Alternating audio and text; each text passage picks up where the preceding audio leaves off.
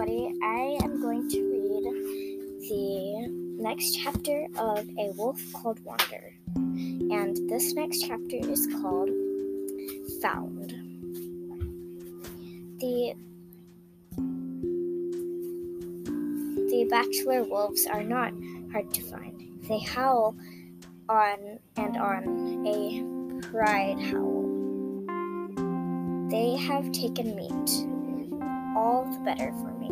I will eat first and show my hunting skills next time, when I am stronger. I am grateful under the rough bark. Under the rough bark that has grown over my wound, the muscle aches, and the hours of walking have made me weary. I will have to beg to eat with them. I will hate lowering my tail to those fools, but I must start somewhere. To join a pack, you must fight your way in or beg. I am in no shape for fighting. Worm has a way of creeping towards me to play wrestle. He would let me win, and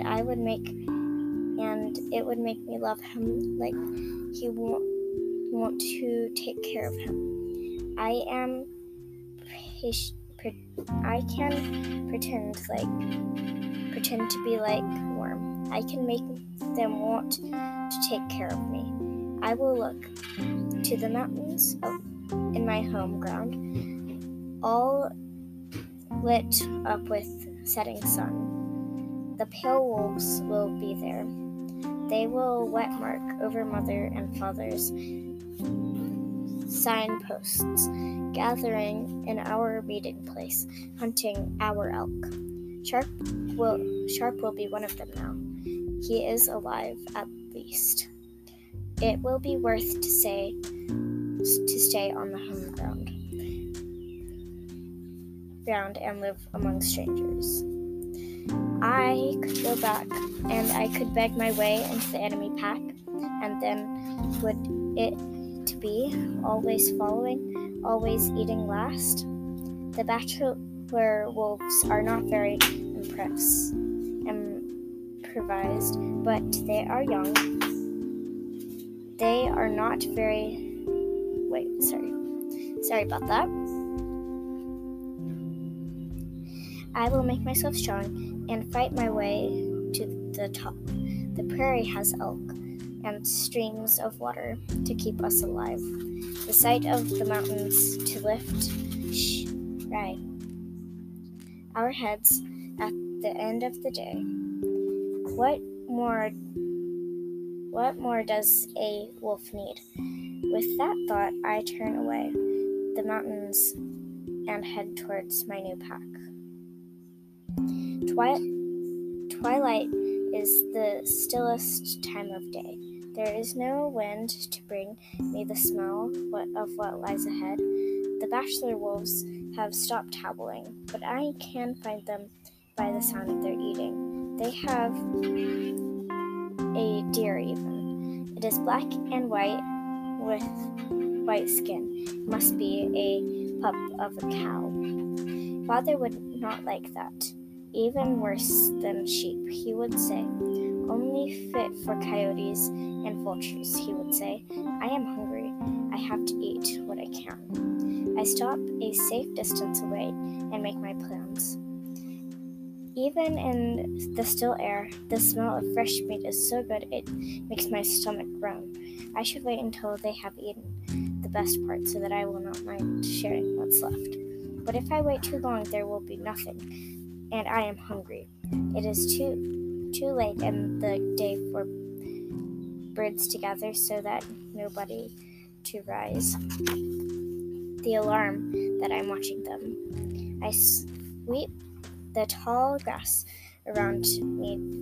If I have any competitors for the rest of the meat, there's someone out there. I might have missed it, but a slight twitch and a thick clump of grass catches my eye. I turn my ears that way and I raise my head to smell. Worm? My heart skips a beat. I rise up taller and smell it again. It's him, my worm. I would know him anywhere. I lift my head to growl, then freeze. He is hiding. One hunches below the ground, watching the bachelor wolves. His golden gray fur. Ryan.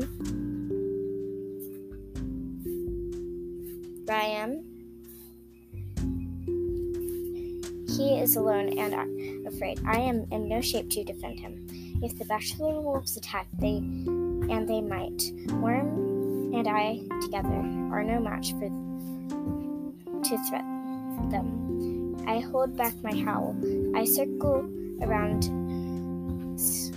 silently to find a cluster of tall yellow flowers behind him. The bachelor wolves are still feeding. There is not enough wind to carry my smell to Worm. I roll a rock with my paw. He lifts his head and turns his ear my way.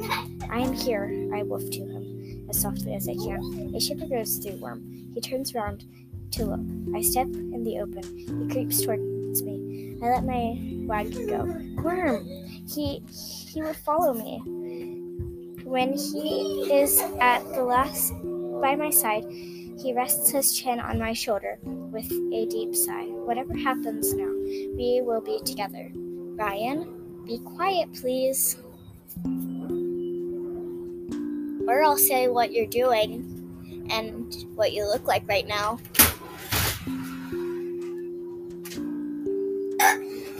I knew that he would follow me. Now we will be together. Here. You're here, Worm says. I dreamed that you would be.